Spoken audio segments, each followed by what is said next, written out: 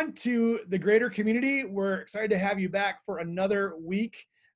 We have been diving into what God is doing locally and around the world outside of the four walls of the church. And this week, we are so excited to have Mark and Gretchen Potma with us. They are serving in the Czech Republic, and they have a video to share with us to share a little bit about what God is doing through their ministry. So take a look. Hello friends, today we'd like to share with you some of the contents of our new ministry brochure. It's been our custom in the past, as we've begun our home ministry assignment, to prepare something that introduces ourselves and the work that we've been doing in Prague during the past 4 years, as well as to set out a vision for what we believe God is calling us to do as we return to Prague. Of course, many of you have been keeping up with all the details of what God has been doing in Prague and praying for us regularly. Thank you. Our ministry focus in the upcoming years will have 4 parts. First, we want to be reaching into new regions where the gospel has not yet been proclaimed. The Czech Republic is still regarded as one of the most non-religious countries in the world. Evangelical believers represent 0.7% of the population. Our strategy is to reach the younger generation of Czechs who are choosing to raise their families in the growing communities outside of Prague. We'll continue to do this through planting new churches, which we believe is the best method of evangelism under heaven. Since 1996, God has allowed us to help establish 4 dynamically growing and reproducing churches in Prague, and we have been indirectly involved in getting 4 more church plants underway. Our vision is to see 4 new churches planted in the districts surrounding Prague by the year 2030. Discipling new believers to become fully devoted followers of Christ is the 3rd part of our focus. As new Christians have come to faith, the church has been ready to take them through discipleship courses in Czech and through preparation for baptism, and many have gone on to lead and to serve in our church and in God's kingdom. We desire that each Christ follower will be a witness for Christ in their sphere of influence, equipped to lead others to faith and to spiritual maturity. And the 4th focus is training new leaders who will carry on the work that Christ began. I've been serving as the administrative pastor of the 7-church network of church planting initiatives. This involves leading, coaching, and supervising assistant pastors, pastoral interns, elders, church planters, and missionaries. Our prayer is that God would place a burden on the hearts of 4 Czech church planters whom we can lead, mentor, and encourage, making use of the resources already available: local biblical and theological education, the pastoral internship program, and plenty of hands-on ministry training and experience. As a couple, we desire to invest in the lives of couples in ministry as they serve together. We'll let you read more details for yourselves, as well as refresh your memory about our background and family and the spiritual and cultural situation in the Czech Republic. As always, we invite you to partner with us in various ways. Some ideas are listed in this email. Click or call if you want more information. And please continue to pray for us, that God will open a door for our message, that we may proclaim the mystery of Christ to the people of the Czech Republic. And so, Mark and Gretchen, we are excited to have you with us this week. Can you tell us a little bit about how did you get to the Czech Republic? What stirred in your heart to lead you into that ministry that you're serving in? Well, this goes back a few years. Both Mark and I were short-term missionaries in the year 1991-92. Mark had gone to Prague to serve, and that was just after the Iron Curtain had fallen in 1989, and everything was new and exciting, and things were open for the gospel. I was serving at that time in France, and after our years of short-term, we were serving separately as singles, and then we came back to North America and both felt that the Lord was calling us to long-term missionary service, and we met at our mission organization's training school in Wheaton, Illinois, and met there, and within a year we were married and looking forward to ministry in the Czech Republic. So did you start out as missionaries, like right out of college? Was that something that God had put on your heart, or did you have a different vocation that God turned? How did that calling into global missions, where did that come from? Both Gretchen and I are glad that we have been part of missions-minded churches, and that both sets of parents were really on fire for world missions. And so that was a great encouragement for us. Both sets of parents used to have missionaries come over after church on Sundays if they were in town. And my parents actually went to Papua New Guinea with all of us when we were teenagers. Okay. And so we both of us have also had short-term missions experience. So it was kind of in your blood, it seems like, as you were growing up a little bit. Tell me about, you mentioned, Gretchen, a little bit about that it was very exciting kind of when the Iron Curtain fell and, missionaries were going into, Eastern Europe and into, the former Soviet Union and places like that. How has that climate kind of changed or evolved since the early 90s to today? How have you seen just the climate for missions and the spiritual climate of the Czech Republic evolve over, I guess, the last 20 years almost? Mm-hmm. There was a great enthusiasm and optimism right after the fall of communism, but that over the years changed to kind of cynicism, kind of sometimes apathy. So now it's been 30 years. And so if you realize that if there are people who are 30 years old, they weren't even born yet. And so it's becoming more and more distant to many more people. And some of the freedoms that the Czechs experience, they often take for granted now. Okay. When you step foot for the first time in the Czech Republic, were people fairly receptive to the gospel? How did you go about starting in a place that had sort of been a closed country to Western missionaries officially for such a long time? How did you get started in that kind of new climate in the early 90s? I was the first team missionary to go to the former Czechoslovakia, and coworkers in the neighboring countries basically said, "You're there to make mistakes, so you're our guinea pig. Take lots of notes." And I made a manual, but at the same time, people were open. I had the opportunity to lead people to faith in Christ, and the idea of church planting, which had been either non-existent or illegal for pretty much 70 years, was something new and exciting that was just kind of restarting, I guess you could say, in the 1990s. So it sounds like there's some openness, there's some excitement. You're stepping in as a guinea pig. What does that feel like as a missionary, kind of stepping off into sort of a new frontier for you? What emotions were you guys feeling as you started in on this work? What's interesting is that God placed on both of our hearts a burden to use English as a tool for evangelism. Okay. And so personally, I wasn't necessarily called from the beginning to become a pastor, but over the years, God placed that on my heart. And in 2010, I was ordained as a pastor in the Czech denomination, one of the first missionaries to do so. Oh, great. And so it has been a process, and what we started off doing is not necessarily what we're continuing to do, but God continues to open new doors of opportunity, and we also are so glad to be able to do things together as a family. Now that our children are growing and grown, that again will change our ministry to a certain extent. Yeah. So you talk about, you had the ability to make some mistakes and things obviously are changing. What are some of the early lessons that you learned as you both were kind of trying to figure out how to missions? What are some of the first kind of like, oh, we didn't know this coming in, but now this informs the way we need to do ministry?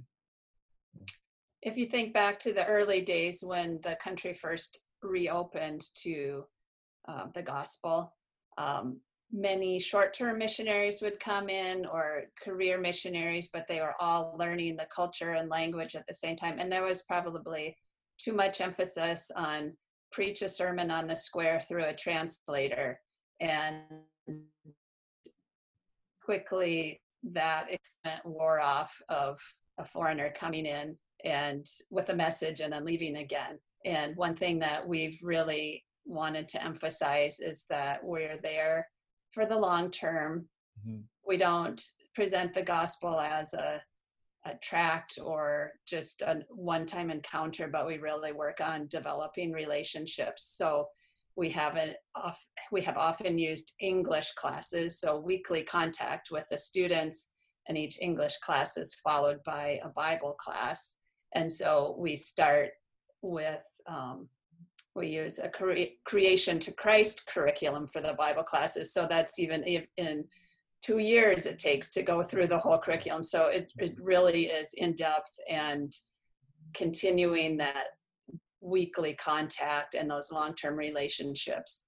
And those relationships are also evident when we talk about our English camps. And we've had teams from Community Covenant come to our English camps. And those are relationships that have continued for many, many years, the students that come to English camp. We would like to see more of them become part of our church fellowship, but it takes a really long time for Czech people to really comprehend, and maybe they comprehend more than North Americans, what it will mean to become a follower of Christ. And so they very carefully weigh their responsibility and what that will mean to them in their personal lives. So the two things I heard especially pop out as you talked was English and kind of teaching English, and also Bible as two kind of major emphases. What is it about those two, I guess, focuses that make that a good strategy for mission in Czech Republic? Mm-hmm. It's not only just an interest or a hobby or desire, but for many people, it's a real need for them to be able to get a particular job, or to be able to communicate properly, or even to be able to travel, as English quickly is becoming the world language, if not already. And the second part of that is really lack of understanding of basic Bible truths and teachings. And so many people, although they're raised as atheists, they realize that the Bible is an important book and it's part of our civilization, so we should at least know something about it. The Czech Bible Society estimates that only 25% of Czechs actually own a Bible, and many of those that do have never opened it for themselves.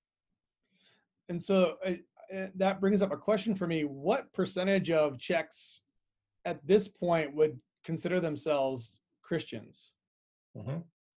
Yeah, it's a very good question. So at this particular point, about 80% of Czechs would claim to be non-religious, agnostic, atheist. Another 10% claim to be Catholics, although only about 5% of Catholics actually go to Mass every Sunday. Okay. And there's a smattering of everything else, including New Age or world religions and the occult. But born-again evangelical believers would represent about 0.5%, or maximum 0.7% of the population. Wow. So then that raises a whole nother question of, so church planting, when you think about church planting in like Kansas City, that's, we're planting churches, but there's churches all down 87th Street that we are located on.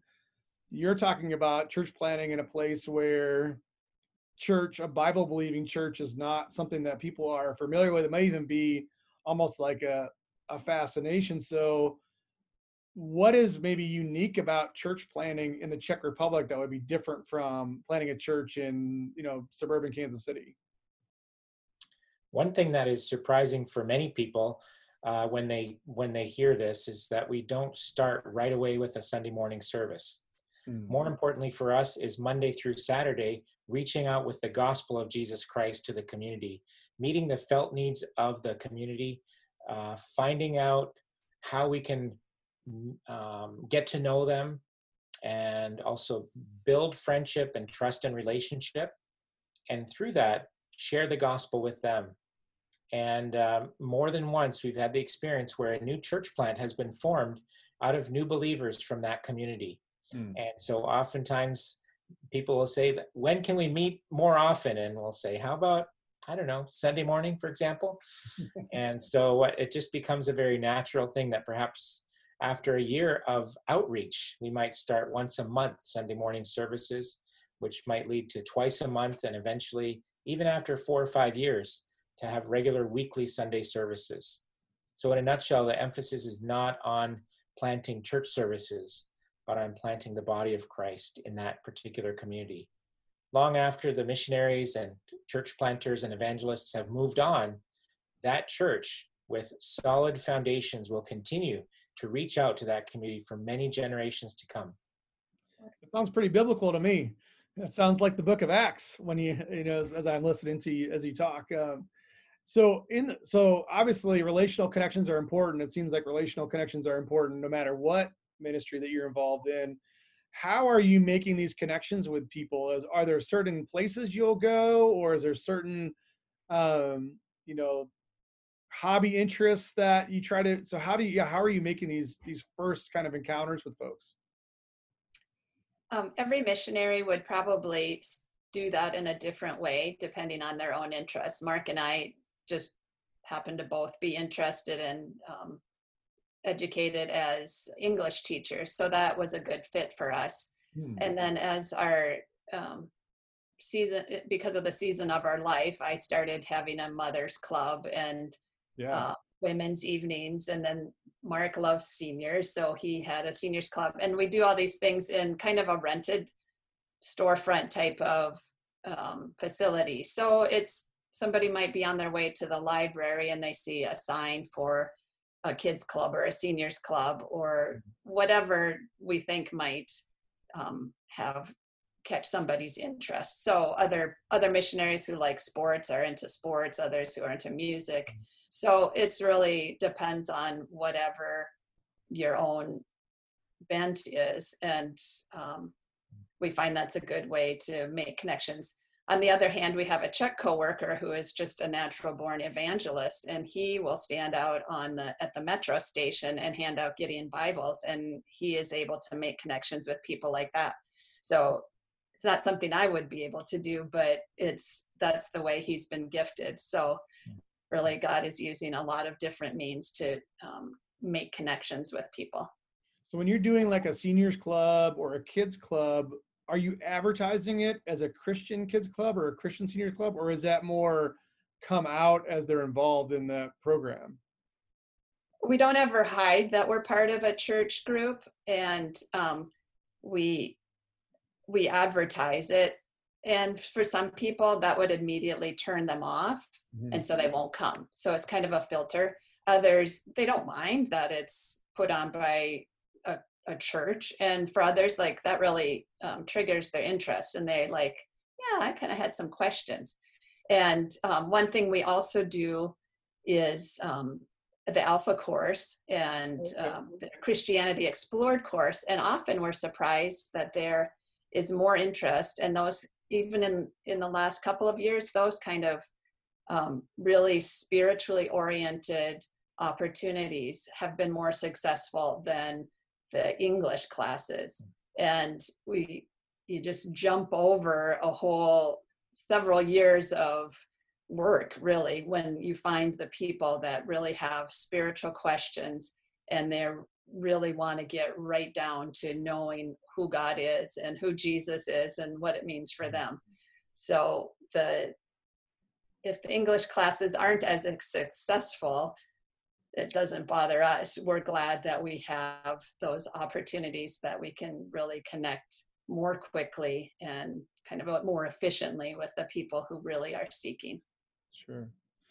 So you alluded earlier to kind of a fatigue from the early days of, the Iron Curtain coming down, going from kind of a new excitement to kind of more of seems like a disillusionment. So how would you describe kind of I realize that every person's a little bit different, but generally speaking, how would you describe the worldview of an average person in the city that you serve in? Like how do they look at it today after, 30 years later? When you say the word atheist, you often think of someone who's really studied atheism, but that's not the way it is in the Czech Republic. In fact, maybe most people who claim to be atheists don't even know why. It's kind of, well, my parents or even my grandparents were atheists. Somewhere back, someone went to a Catholic church somewhere, but it's like one of our missionary coworkers says, they've forgotten that they've forgotten about God. It just simply doesn't cross their mind. And so if you were to take that whole segment of 80%, they're not all convinced, hardened secular atheists, but another segment is what we call somethingists. And basically, a typical Czech might say something like this: I know there's something out there, but I don't know what it is, and who am I to say what it is? That would be presumptuous of me. So the goal of life is simply to seek, and if someone ever finds what they're looking for, they could be the saddest person in the world. So they're almost like on a never-ending pursuit, and with almost not a desire to find a destination. Like that's almost like they'd rather just keep searching. Is that what I'm hearing you say? We've met many people like that. And so that's why for them to simply dabble in Buddhism or in African drumming or in some other type of mysticism, even the occult, and then perhaps come to a church service, they don't see any kind of disconnect in that. Yeah, so you have, it's almost like, and I think there's definitely parallels in America where you have, a little bit of this or a little bit of that. It's almost like a potpourri of, without seeing, like you say, the disconnect of, well, that worldview doesn't really work together with that worldview because they have some contradictory truth claims. Or so as you are having folks from kind of that background coming into Bible study, what's it like to facilitate a Bible study with individuals who are coming with kind of this potpourri of worldview? The teams that have come to English camp could probably tell you a lot about that as well, because at English camp we have an evening program and a gospel message is presented, and then there's opportunity with the small groups for the English teacher to lead them in a series of questions and discussion, and they find out those kind of things, like what they believe, what they don't believe, their personal experiences and how that all goes together. And they really are quite willing to discuss it without any kind of feeling defensive, or they just enjoy the process of discussing. We would like to see more people take that step of faith where they just decide, I'm not going to know the answer to all the questions ever, but I can still take a step of faith. So the English camps help with that, and the continuing relationships once we're back in Prague. But it's still a long, long process that some people just never really get any farther on. And, a few people do, and we're very thankful for that. Are there some common characteristics that you see in those individuals who do take that step of faith? Are there things that you're looking for as indicators of kind of, if they start down this pathway, there's a better chance that they're going to follow, or is it kind of unique to the person? I've found personally that Czechs are really deep thinkers, and they need that time and space to really be able to think through the claims of Christianity, who Christ is, and what he has done for us. And when it comes to that moment of conversion through the power of the Holy Spirit, it is often so life-changing for that person that it is something that is a new direction for them. And so we see people who have made that step of faith 5 years ago, 10, 15 years ago, and they are still going on strong for the Lord.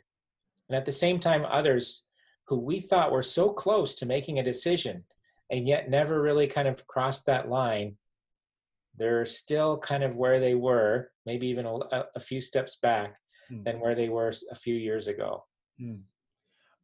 As you're talking about their thinkers, are there common questions that you typically get over and over again, or common objections that you typically get over and over again? I think there's a misunderstanding of the church, singular, and that would be the Catholic Church. And so it's kind of all bundled up together. And as well, there's the history of Protestant versus Catholic wars throughout European history, specifically in the Czech lands. Okay. And then, of course, there's the universal question of suffering. If there's really a God, why is there suffering in the world? So these are questions that we do often hear. And then there's also the I'm sure you encounter this as well. Well, I'm a good person. I've never killed anybody. Right. And I'm pretty sure I've done more good than bad. And so that's where it's important that we have these teaching times and after our English classes where we really systematically talk about what the Bible teaches from start to finish, that it's nothing that we can merit or deserve, and that it's solely based on the sacrifice that God has made for us. Mm-hmm. So that's really typical. Yeah, the kind of I'm a pretty good person kind of thing. Yeah, and those seem to be pretty universal. I mean, I'm sure they can contextually and specifically have nuances that are unique to the Czech Republic, but yeah, the whole idea of grace and forgiveness and not kind of having salvation based on our merit, but based on, the grace of Jesus is very much, I think, a foreign concept in America as well, you would see. Mm-hmm. As you have people that are taking this step and you talk about this radical life change, how do you see that impacting their social networks, whether it's their family and friends? Do you have to do a lot of work to come around them to kind of supplement that? Are they rejected? How does that typically go? I think in some mission fields, for example, in the Muslim world, there can be a lot of rejection and even complete separation from those. And yet, because Czechs tend to be more open-minded, they might even come across an opinion like, I'm so glad you found what makes you happy. Sure. And so they might not face the persecution that people in other parts of the world might face, or even what Czechs used to face under communism.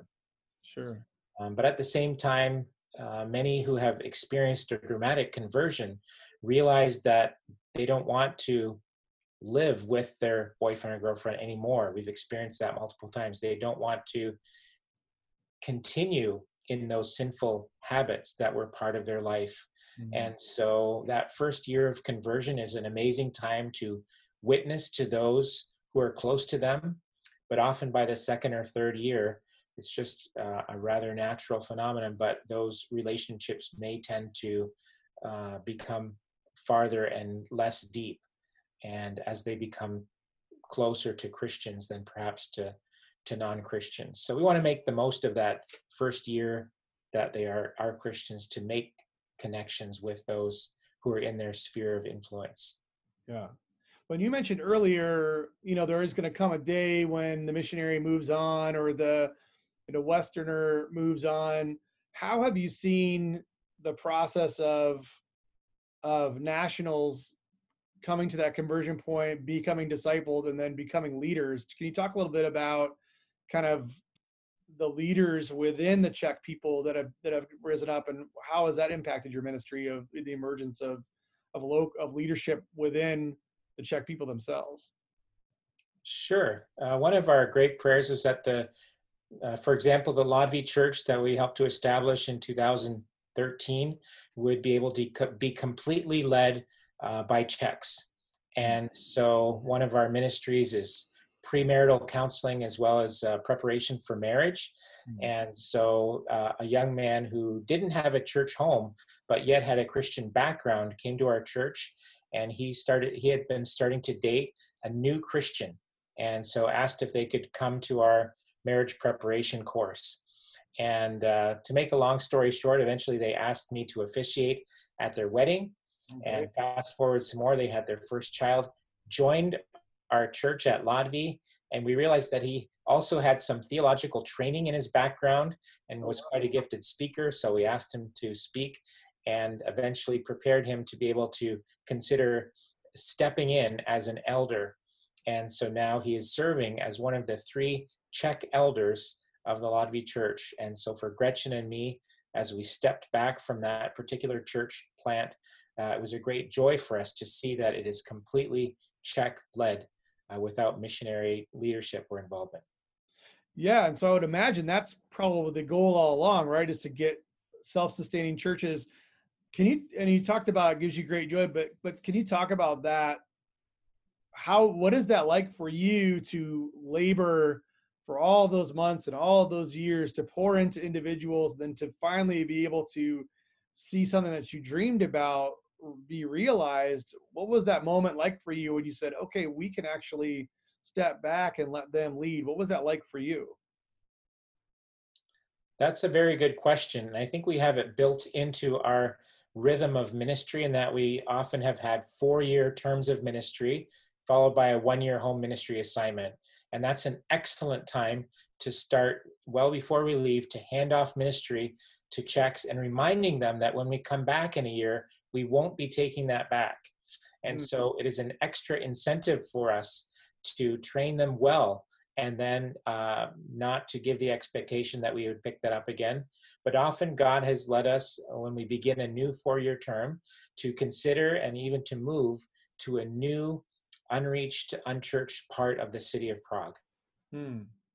So it can be a little bit heart-wrenching in some ways, but at the same time, we are very fortunate that the first church that we were part of wanted to plant a new church, and then a new church was planted from that church. So we're kind of on the great-grandchild church, but they're all part of the same network of churches. And so the elders that Mark leads some of them are people that we started working with 25 years ago. So we still are able to fellowship with them, and it really is like family when the churches come together for a meeting or a celebration or some sort of baptism. So it's not like we've had to completely disconnect, but we've been able to continue those friendships and relationships.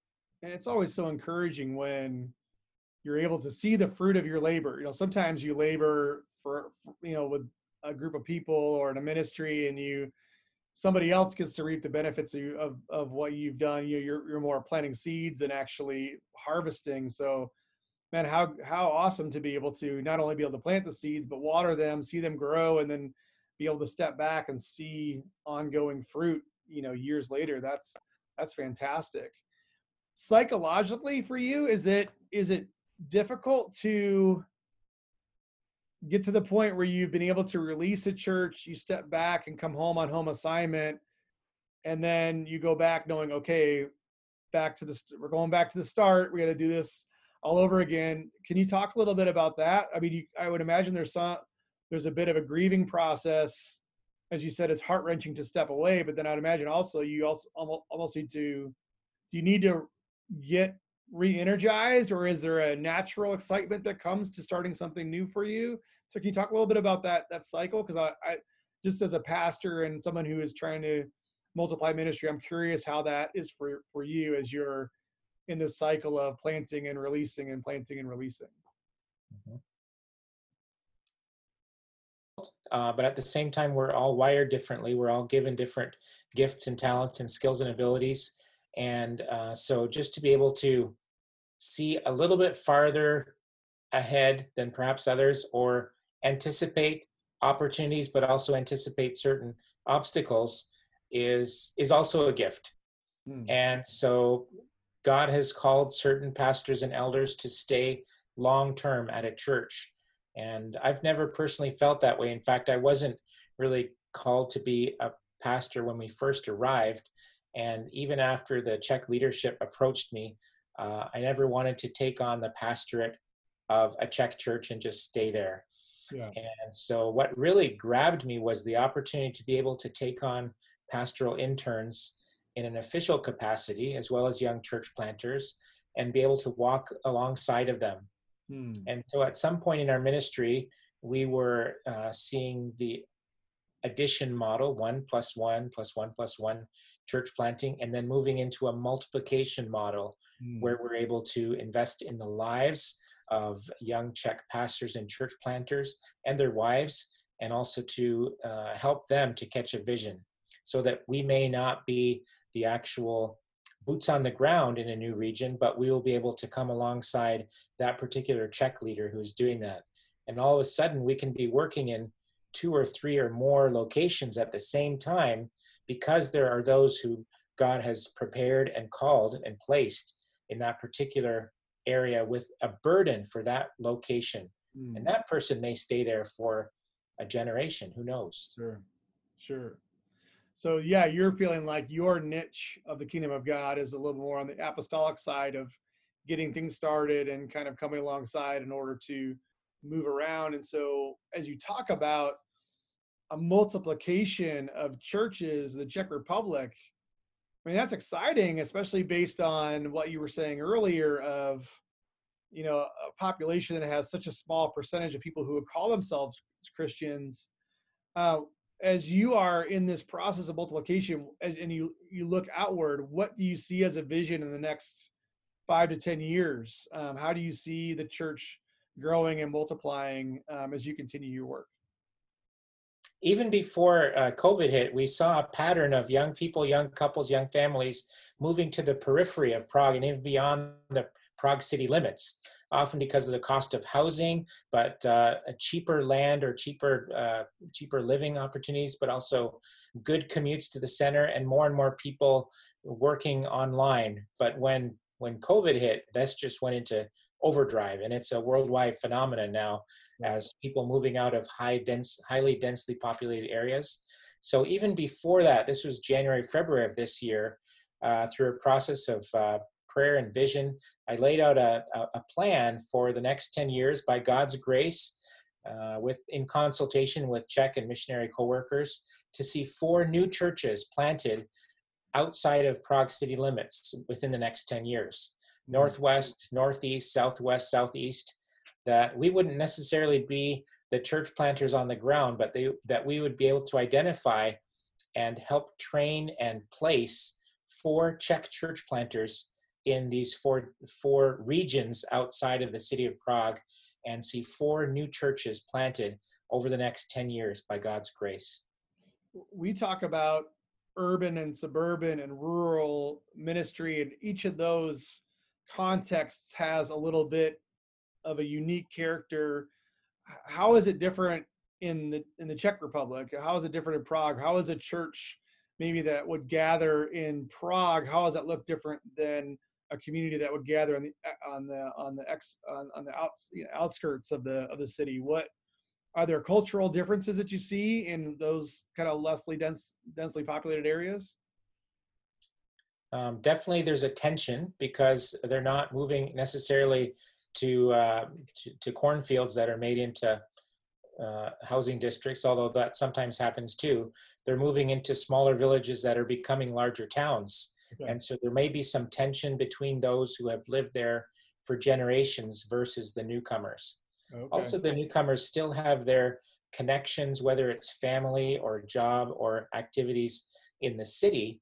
And but what often happens over a course of 2 or 3 years is that the interest in their local community grows. And for Christians, that means the desire to reach out to those who are close to them. And although they often say, it only takes me half an hour by public to get to my workplace, on a Sunday it takes much longer because of public transportation connections. Mm-hmm. And so it is an extra incentive for them to be able to think locally and have a vision for a new church being planted right where they live. Gotcha. So that's the theory anyway. So we'll be trying out to see how this works, and you can check in a few years and see how things have turned out. Yeah. How you talked a little bit about public transportation. How do people typically move around? Is it a mixture of private vehicles and public transportation, or what is the most common mode of transportation for folks to get from place to place? Oh, for sure, the easiest to get right downtown is through the subway, which is called the metro. But okay. There's also a whole network of trams, which are like streetcars, and then of course hundreds of bus lines as well. Okay. Personal ownership of cars is also very big. And other than congestion and parking, that's also another popular option for many Czechs. So, of the population that you work with, is there a certain percentage? Is it the majority that you mostly use public transportation, or is it kind of a mixture? And does that impact your strategy?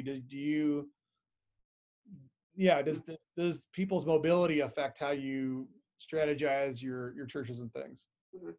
Up until this point, our strategy has always been to find a location that is close to the metro station. So Gotcha. within a few feet or right next to a bus stop that goes one stop, for example. Yeah. And many people will arrive. That has to be considered. And then there also has to be at least a few parking spaces, because on a Sunday, the public transportation is not as convenient as during the work week. Or people just, they do that all week long and they want to, they bring in the whole family, that kind of thing. So there are a lot of considerations when we're looking at a location, and that maybe you don't have to, we don't need a huge parking lot, but we do need a few spaces, and we need to make it easy for people to get there, because it's not their natural tendency to get to church on a Sunday. So we want to make, or during the week, but we want to make it as easy as possible for them. And you talked about public transportation being more crowded and slower on the weekends. Can you talk about why that is? Just the intervals are much longer. So you could have a subway coming by in rush hour every 45 seconds. Wow. But yet on a Sunday morning, it could be every 10 to 12 minutes. Okay. And that's because on a weekday, people are going to work, but the public transportation system doesn't take into account, we need to make sure people can get to church on Sunday. That doesn't cross their mind one little bit. Right. Yeah, of course. Yeah. And then buses that often run every 3 to 5 minutes on a Sunday could be every 15 to 20 minutes. Wow. Yeah. So we haven't touched on this yet. So when we talk about church planting, can you talk about what a church is like? I mean, I think people think about church services, and I'm interested in that too, but just what does a church community look like? What does a church gathering look like in Prague? Well, first of all, we often say that we need to drop 1 or 2 zeros on the number of people who attend. So if a typical church in North America would be 200 people, then 20 is a typical size in the Czech Republic. So it's usually a much more personal, smaller gathering, and you would tend to know everybody who's attending. And also Czechs are kind of people who, I would say, they wouldn't gravitate towards large gatherings or big mass things. So once your church starts to get a little bit bigger and they can't, they don't know everybody who's there anymore, then it starts to feel more uncomfortable for them. So that's also part of first having new church plants in new locations, is because, for one, it's closer for people to get to, and they don't have to be all traveling to one location, but also it just feels more comfortable and less intimidating to come into a group of 20, 30, 40 people than 400. So sure. Then that has served us well during this time of the coronavirus, because when churches opened again, or when things are starting to open again in the spring, could have 15 people. Well, in a couple of our locations, that meant almost everybody could come back to church on the first Sunday. And as the numbers went up, then, the locations that were a little larger could open up, and just made it a lot less, the logistics of getting things going again was a lot easier for us than here in North America, where there are such large churches. Yeah, and I know in our tradition, as Covenanters, the sermon is really the centerpiece of a Sunday morning gathering. Is that the same in Prague, or I know some other traditions like more charismatic traditions, sometimes, you have really long worship sets, or songs can go longer and more. How does that work? What is the emphasis in the worship? What I guess consumes most of the time? How does that look? Someone coming to the Czech Republic to a Czech church would find a lot of similarities as well.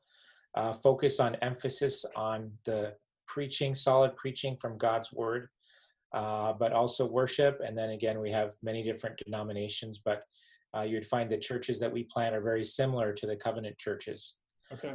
I think a difference would be that it's very common to have a time of sharing and testimony immediately followed by a time of prayer.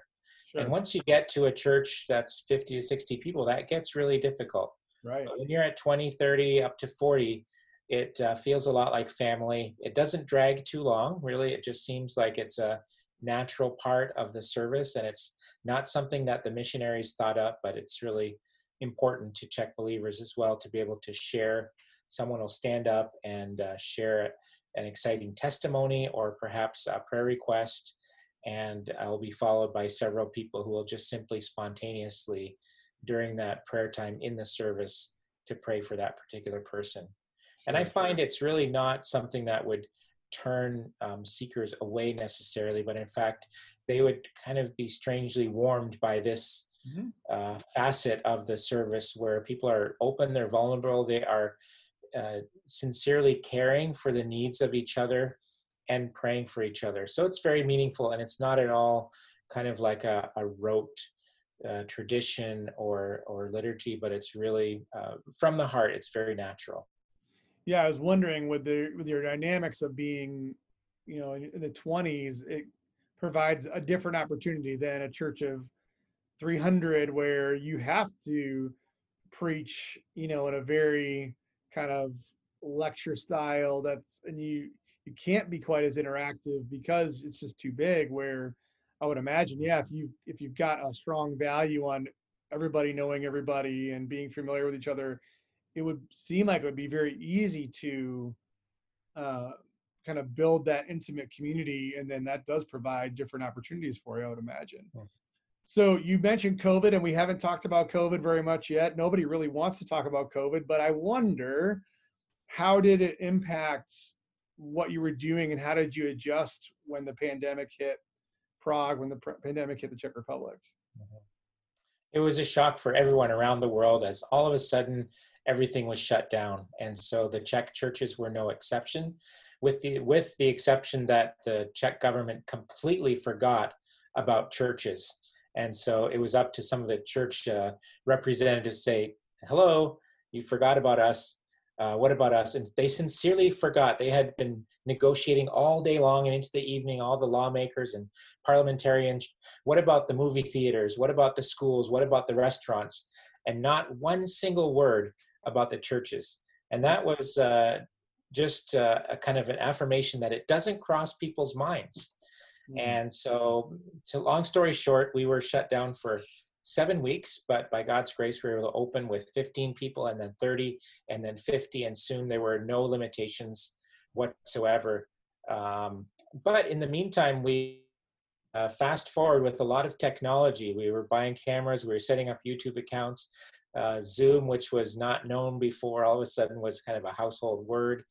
And that didn't just stop after 7 weeks, because as you're aware, about half the people wanted to get back as soon as possible. The other half was a little bit cautious and would rather just stay and watch online. So then we had a hybrid going, and to an extent that continued up until about 2 weeks ago with so-called second wave, and everything is now shut down even worse than it was in the spring. Yeah, and we're potentially facing that here in the States as well. So we're kind of praying that maybe something different will happen. But yeah, it's definitely a challenge for the church worldwide to still have some semblance of a community, but yet trying to socially distance and do the things that we're trying to do to stay safe. And that's certainly a big challenge. You mentioned home assignment, and I'm sure that there are at least some who are watching or are listening that are unfamiliar with what a global missionary does or unfamiliar with what a home assignment entails. So can you talk a little bit about the rhythm that you have set up with teams of the 4 years on and then the 1 year of home assignment, some of the philosophy behind that, and then what are you trying to accomplish while you're home on home assignment? And our, as you mentioned, our pattern has been 4 years serving in our context and then coming back to North America for a year. When our kids were younger, that was really important to value for us, that we'd be back in North America for a year so they could be in an English speaking school for an entire school year. As our kids are now coming to young adulthood and are more on their own, when we return, we'll probably be doing more like a year and then coming back for a month or two. But regardless of the length of time, it's still the same purpose that we want to reestablish the connections that we have with churches that have been supporting our ministry. And it's, as we all know, meeting somebody in person is really still important. And so it's our goal to be able to connect with people, to visit the churches that support us, and to just so that people can see who we are once again, and not just read a letter or see an email from us, but to see who we are. So with the COVID, that's been more of a challenge. So we're really thankful for opportunities like this where we can talk to you, even though it's online. It's great that we can still be communicating the message of what is going on in the Czech Republic and also what is going on around the world, that God is still working, and missions is still something that he calls all of us to be involved in some way. And then the other aspect is just some rest, some kind of time to for education, if there's something else that we want to be working on, kind of get away from the ministry situation and take a break. And then we've also found that it's good for the people that we're working with in our churches to have us step back and them to step forward and to find out that they can do the things that we had been doing for the most part.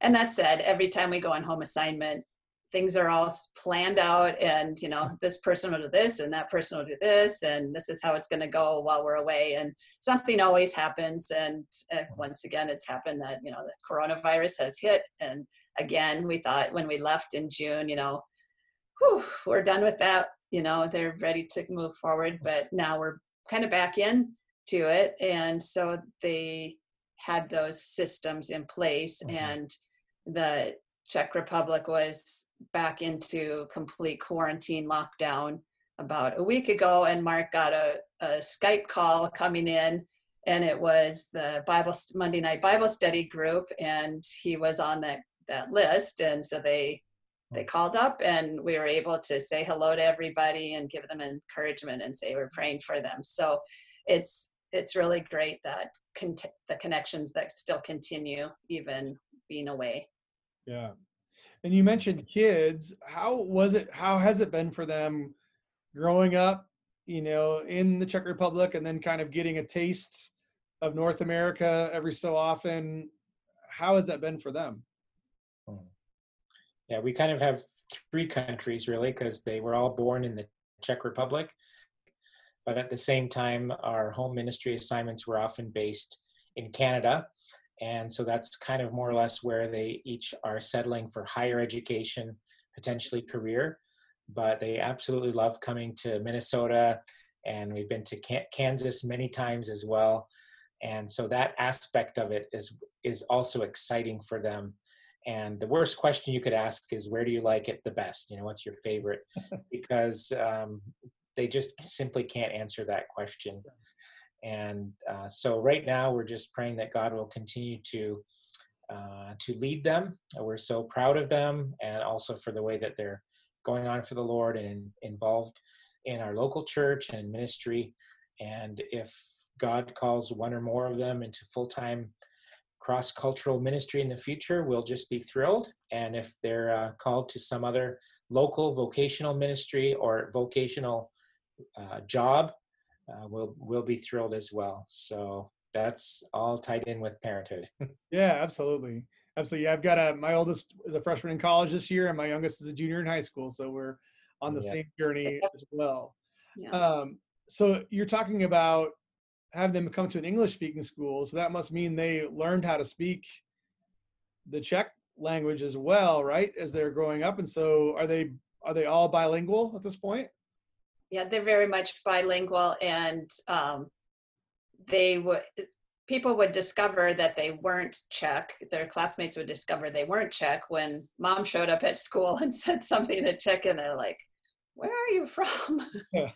What kind of Czech is she speaking?" Yeah. So they are very good in Czech. They just, being part of the church from the time they were born, they really felt at home and comfortable with people speaking in Czech, and then they just went to local schools. We felt that was important for them to be as much as part of the culture as they could be. And we're very fortunate. It's not always the case that every missionary kid is able to manage learning English and the language of the country where they're living. So we've just been really grateful to the Lord that they managed that well through all the transitions of going back and forth. And they really feel like it's been a benefit to them, and they have a positive attitude about those changes that they've weathered through their growing up years. And I think it really brings them together as siblings, that they share these memories, and they can, they know these words, and they have these experiences that are common to the four of them, really. And so that really is a bond for them. So it's fun to watch them grow up and talk about the experiences that they had in Czech schools and in the Czech context, and how that, comparing that to North America, well, some of those things were kind of different, but they're all part of their experience and their childhood. Is it almost strange for them to be in an environment where the majority of people are speaking English? Does it take a minute to say, wait a minute, I'm used to hearing Czech all the time, and now I'm hearing English all the time? Is there an adjustment period that happens when you, and maybe even for yourselves as you're coming back and forth? Our youngest daughter started grade 11 in September, and she was able to go back to school in person. And she came home and she said, my English teacher started talking, and for a minute I was thinking, why is she speaking English and not Czech? And I said, or not speaking English with a Czech accent. And she quickly adjusted, and they have been, and the adjustment happens quite quickly when you're back in the situation. But yeah, they do sometimes stop to marvel at that. Yeah, it must be a little bit surreal almost to kind of make that change. Yeah. So these conversations go very fast. Our hour is almost up, but I wanted to give an opportunity for those who are listening or watching. So this is available on YouTube, and it's also available in podcast form on Apple Podcasts and Spotify as well. And so if there are those who are, they've heard something that kind of has grabbed their interest and they want to learn more, where can they go to learn more about your ministry and what you're doing and what Teams is all about? Mm-hmm. We have sent to Community Covenant Church an envelope full of these brochures. And so once you're around physically, be able to pick one up from Pastor Tom or from others. And as well, speak to Phil and Gail Cyrillic. And Gail is Gretchen's sister. And they'll tell you a lot of exciting adventures they've had, along with teams from Community Covenant who have been in the Czech Republic over the years. And as well, pray that we'll be able to get to Kansas sometime during our home assignment. We can't wait to get there, but we'd love to do that. And of course, please sign up for our regular monthly prayer update, which we love to send out. And we're actually doing video versions now. So don't hesitate, and please, in whatever form or way you can, sign up for one of our updates. Is there a, how do they sign up for that? Is there a link that they need to go to? Is there an email address they should email if they want to sign up for those updates? The easiest would be just to write to us at potma@gmail.com and tell us that you'd like to receive our updates, and we'd be thrilled to put you on our list. Excellent. We will do so. Well, again, thank you so much for your time. I'm glad we were able to see you at least in this format. And for all of you who are watching or listening, thank you so much for joining us for this episode as we continue to learn about what God's doing in the greater community. We'll see you next time.